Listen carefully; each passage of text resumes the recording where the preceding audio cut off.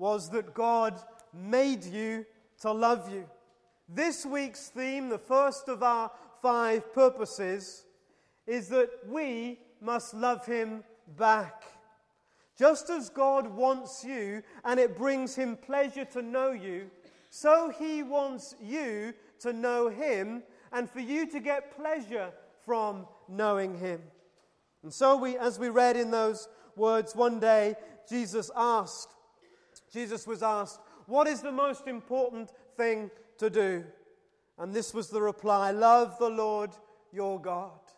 This is the first and greatest commandment.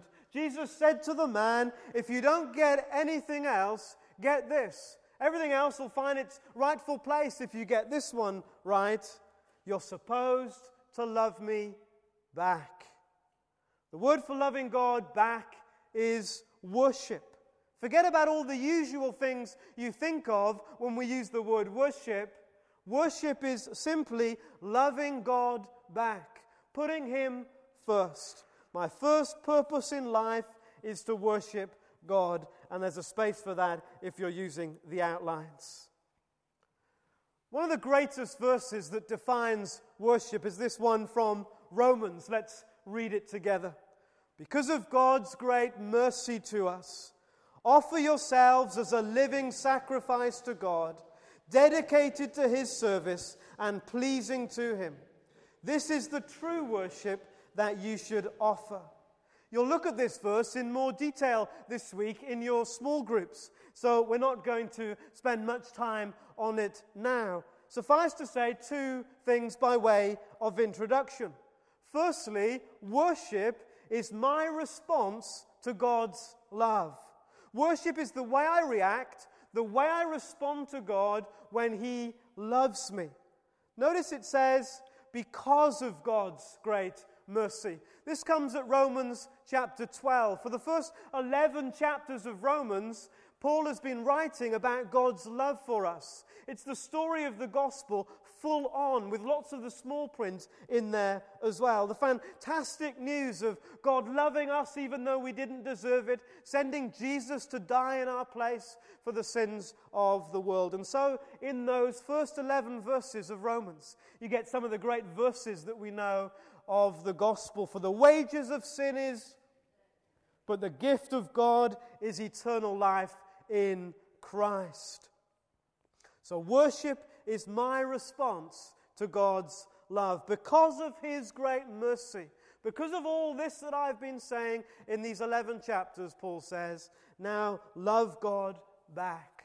Offer Him worship. And just like everything else in life, you notice that God has taken the initiative.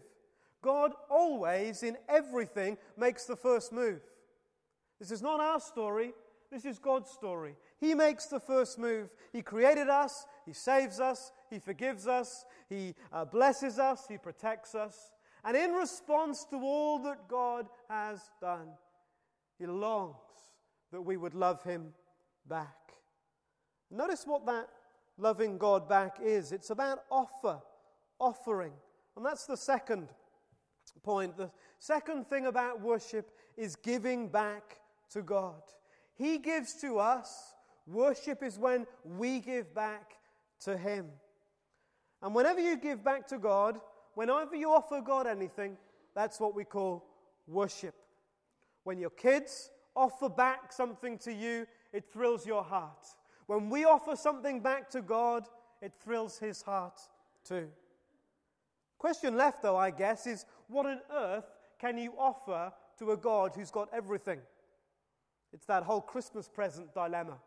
What on earth do you give somebody who's got everything already? What do you give back to a God who owns the very universe in which we have our being? I'll tell you what you give back to God. You give back to God your love. You give back to God your love. It's love that matters most, and it's your love that will touch His heart. We're the same, aren't we? Made in God's image. When my children give me a gift, especially something that they have created, what touches me? The brilliance of their artwork? the sheer uniqueness of their imagination on the page, the perfect execution of lettering. No. As they bring a picture, the identity of which is hard to fathom, and the writing is all over the place, and the paint is still wet and dripping, what touches my heart? It's the love with which it is offered. How much more with God? We can't possibly offer him a gift to which he'll say, wow, I never had one of those. Just what I always wanted. That's not what he's looking for. He's not looking for you to impress him, but he's really looking for you to love him. And so Jesus said the most important thing is this: love the Lord your God with all your heart, with all your soul, with all your mind, and with all your strength. God wants us to love him in three ways. To love him with all of our minds, to love him thoughtfully, to love him in a way that engages our intellect, our intelligence, our rationale.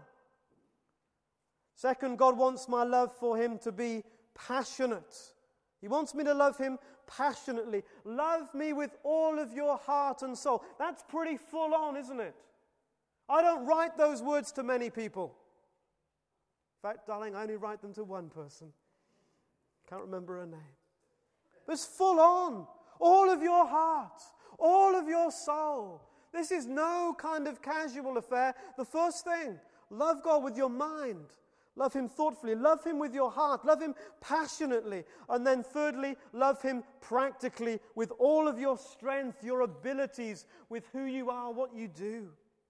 Even though God created the universe and everything belongs to him, these three things he does not have unless you give them to him. He doesn't have your attention unless you give it to him. That's loving God with all of your mind. He doesn't have your affection unless you give it to him. Loving God with all your heart and soul. And he doesn't have your ability unless you give it to him. Loving God with all of your strength. And so we're going to look at these this morning. Loving God with my attention, my affection, and my abilities. Loving God with my mind, my heart, and my strength. So here we go. Number one, worship is focusing my attention on God. Loving him with my mind, my thoughts, focusing on him, giving him my attention. Have you ever prayed on autopilot? Have you ever gone through a whole worship service on autopilot? Thank you, Donald. Have you ever driven on autopilot? Yes. And you get to where you're going and you think, my goodness, I can't remember anything about that journey. How scary is that? How scary to go through life on autopilot, not focusing on the one that it is really all about. God wants us to go through our life with him in focus. He wants us to focus on him because he is already focused on us. You have looked deep into my heart, Lord, and you know all about me. You know when I'm resting, you know when I'm working, you notice everything I do and everywhere I go.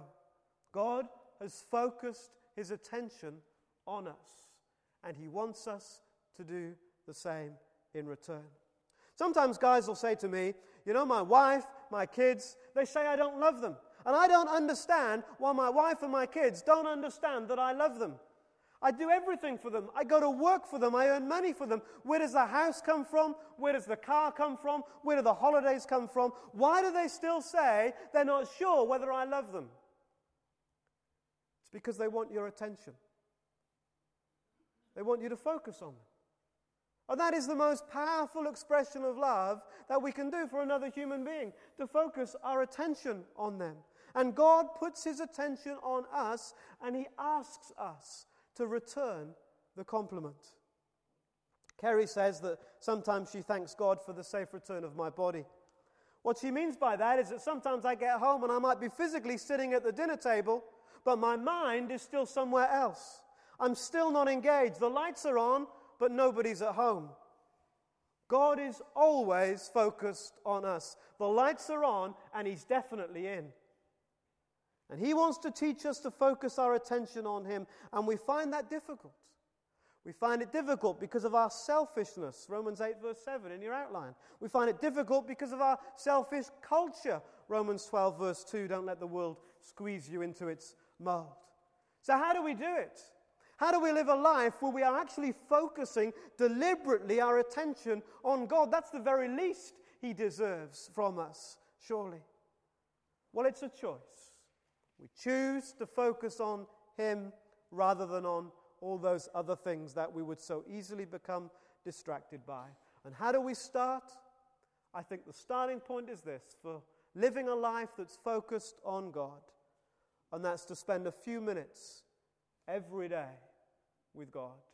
We call it a quiet time. I don't care what you call it or where you do it.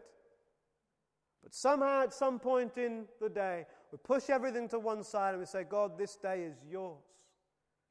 And I'm focusing my attention, my life, all over again on you. That's not the end of it, but I think that's where it starts, in those quiet moments. In Matthew chapter 6, Jesus is speaking to the Pharisees and so on, and he's making all kinds of comments about people's show-off kind of spirituality. People who are praying in public to be seen, people who are praying big long words, not to impress God, but to impress others. And then Jesus says these words in Matthew 6:6, and I love Eugene Peterson's paraphrase, which I think really captures what's going on here. Find a quiet, secluded place. So you won't be tempted to role play before God. Just be there as simply and as honestly as you can. The focus will shift from you to God, and you'll begin to sense His grace. That is a wonderful moment when the focus begins to shift from you to God and you sense His grace. That's where a life of worship, a life where our attention is focused on Him, really begins. You might want to circle the word place. It can be any place, but it needs to be a place. Excuse me, where is your place? Early in the morning, is it a quiet corner? Is it in your car on the way to work? Perhaps even someplace at work if you get there early enough. Corner of your living room. Where's your place? Circle the word simply, because that's how God wants us to come. Sometimes we confuse it with all kinds of complicated things, and we worry far too much about what God will think. Am I praying right? Will God think my prayers are stupid? No, He'll be absolutely over the planet that you're there. He'll sort out the rest. He's not worried about whether you've got the words right and whether you've got the order right. Should I pray first, read my Bible, second? Am I reading the right part of the Bible? Is this praying long enough? Wow, we get so stressed, and God is just thrilled that we are there. And then circle the word honestly. Be yourself. That's why you've got to go to a private place. Sometimes even in those private places, we're not always honest with ourselves. Be yourself. Be yourself. I mean, can you imagine, your children all the time playing to an act, never able to be themselves when they're with you? How does God feel when we put on a show? Maybe we kid ourselves, but He's not fooled. Place, simply, honestly. The first thing we can do to live our lives where our attention is focused on God. And these 40 days are designed to help us do that, day by day. Then the second thing I think we can do is what's sometimes called constant conversation with God. For some of you, constant conversation is not a problem. Put it to good use. Constant conversation with God. The Psalms talk about worshiping Him continually. The NIV puts it, seek His face always. Keep in constant communication with Him. Think about Him throughout the day. Now, friends, you've got to decide to do this. This doesn't happen accidentally. You've got to determine to do it. People do it in different ways. Some people set their watch to go off every hour, and the bleep of their watch is a reminder just for a few moments. God, this is your day. I'm focusing on you all over again. Some of you, maybe every time you get into your car, you pray for a few minutes. Seeing the way you drive, that's a jolly good idea. But you use getting into your car as a prompt, just to offer a few moments to God and say, God, this day's yours. I'm focused on you today.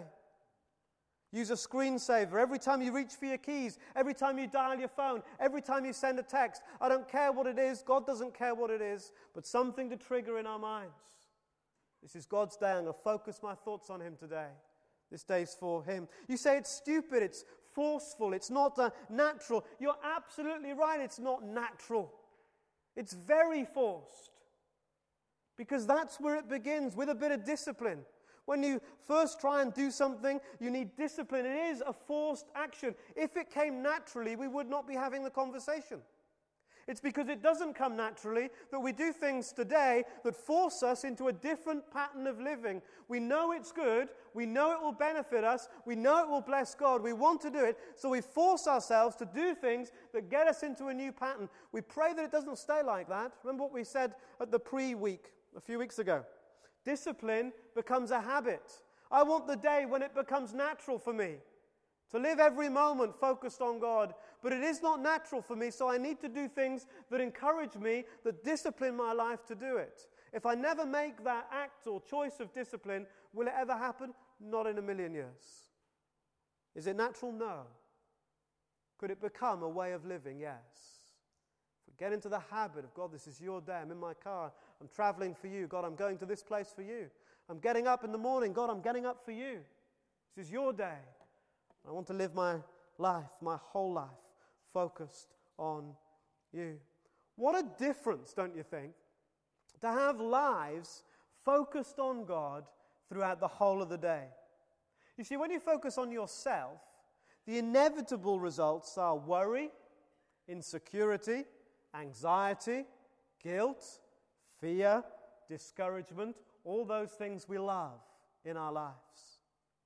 But when that focus shifts away from us to God, all of a sudden we begin to sense that grace that Eugene Peterson was talking about or trying to express in that verse. We begin to sense gratitude and hope and confidence and love as we fix our gaze on Jesus, the beginning and the end, the one who calls us on, the one who loves us, the one who's got our lives completely safe in His hands. What a difference to be focused on Him through every moment of every day. Sing with me. Turn your eyes upon Jesus. Look full in His wonderful face, and the things of earth will grow strangely dim in the light of His glory and grace. Oh God, would you do that in our lives? To be focused on you, eyes turned towards Jesus every moment of every day. We make it our prayer.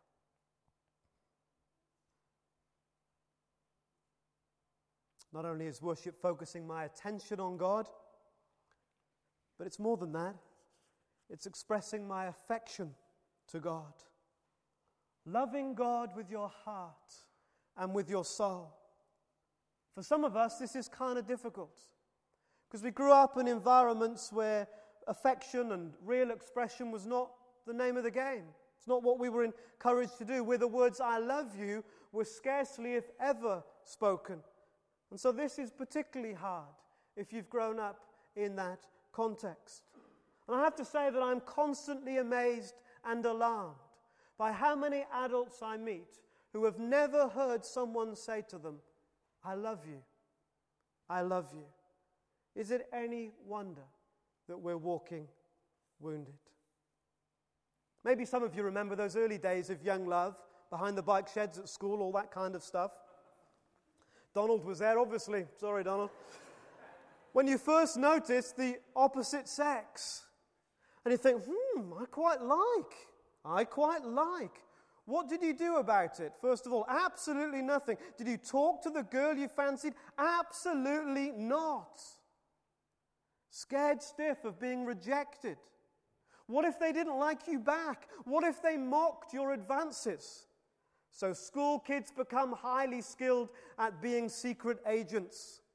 And you send your best friend to go and talk to her best friend.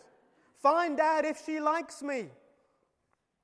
And then maybe after a few attempts at that, if it's still coming back positive, you might send your best friend to go and actually talk to the person in question.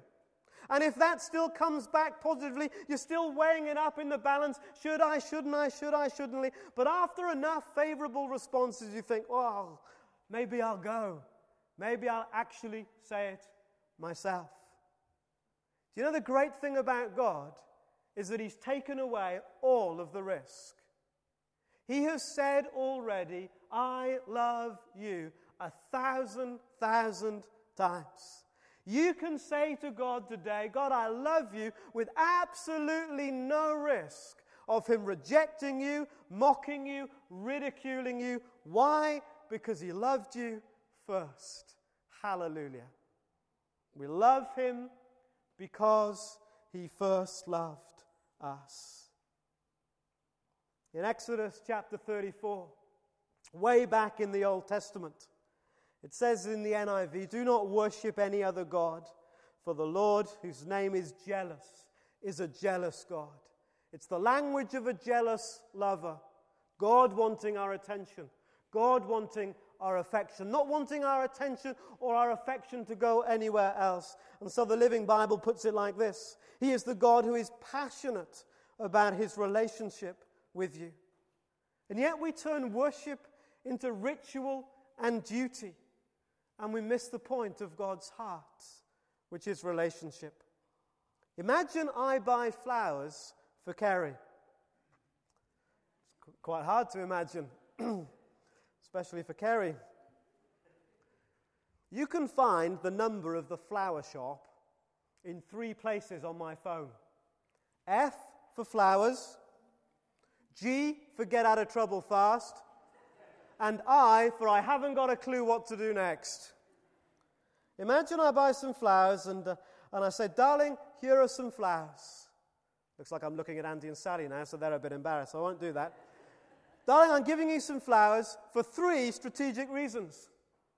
First strategic reason for these flowers, darling, is that you are my wife. Second strategic reason is that it's our anniversary. Third strategic reason is that the culture in which we live says that a husband should give a wife flowers on their anniversary. Would she be thrilled? I don't think so. She doesn't want duty. She wants desire, hope.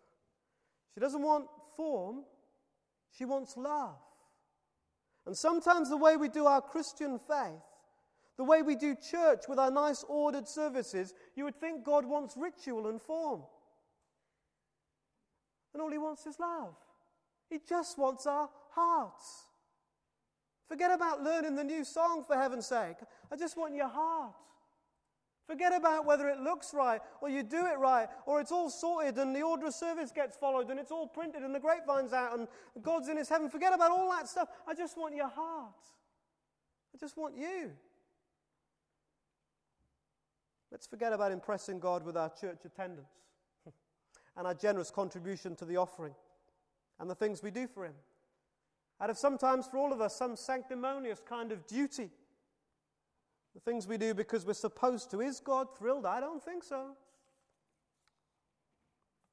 Our hearts. And as I said, for some of us it's really hard.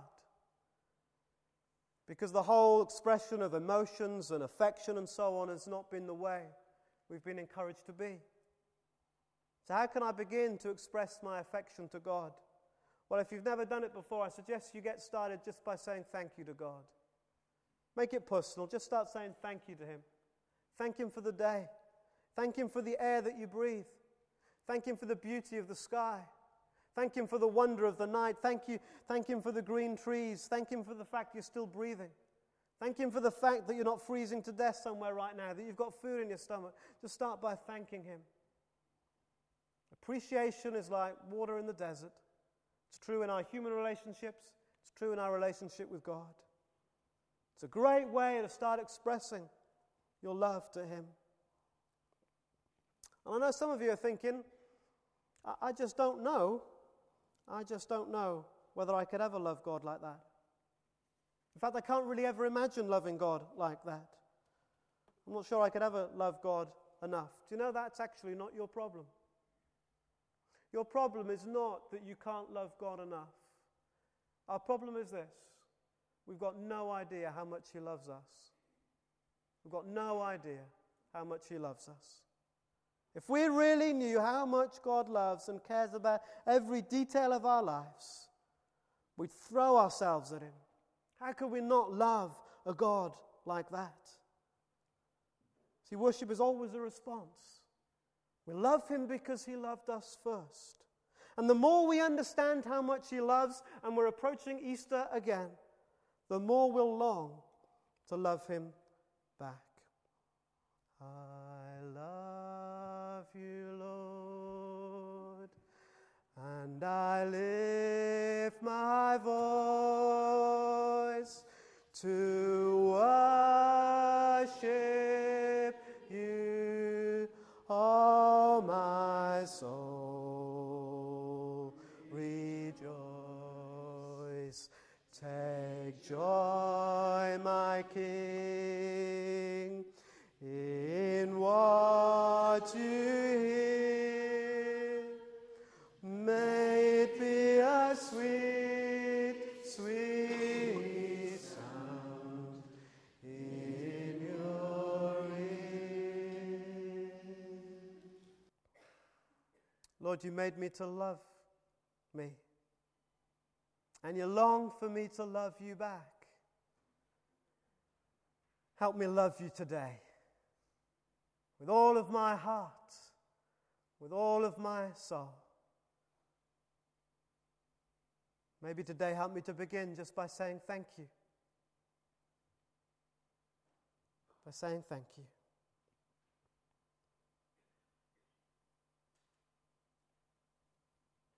And so worship is focusing my attention on God. It's expressing my affection to God. And then finally, it's using my abilities for God. Loving God with all your strength. You see, God wants us to see Him with our minds, to sense Him with our hearts, and to serve Him with our strength. I've been married long enough to know that it takes more than words and kisses to express affection. I try and tell my family, each of them, each day, that I love them. But that's not enough. That needs to be backed up day after day with the offering of my strength and my abilities to serve them. Sometimes there are jobs to be done. Sometimes there are responsibilities to be shared. There are nappies to change, kids to bath, rubbish to go out, all that practical stuff, homework to help with, games to play. Sometimes there's a listening ear, a shoulder to cry on, somebody to laugh with.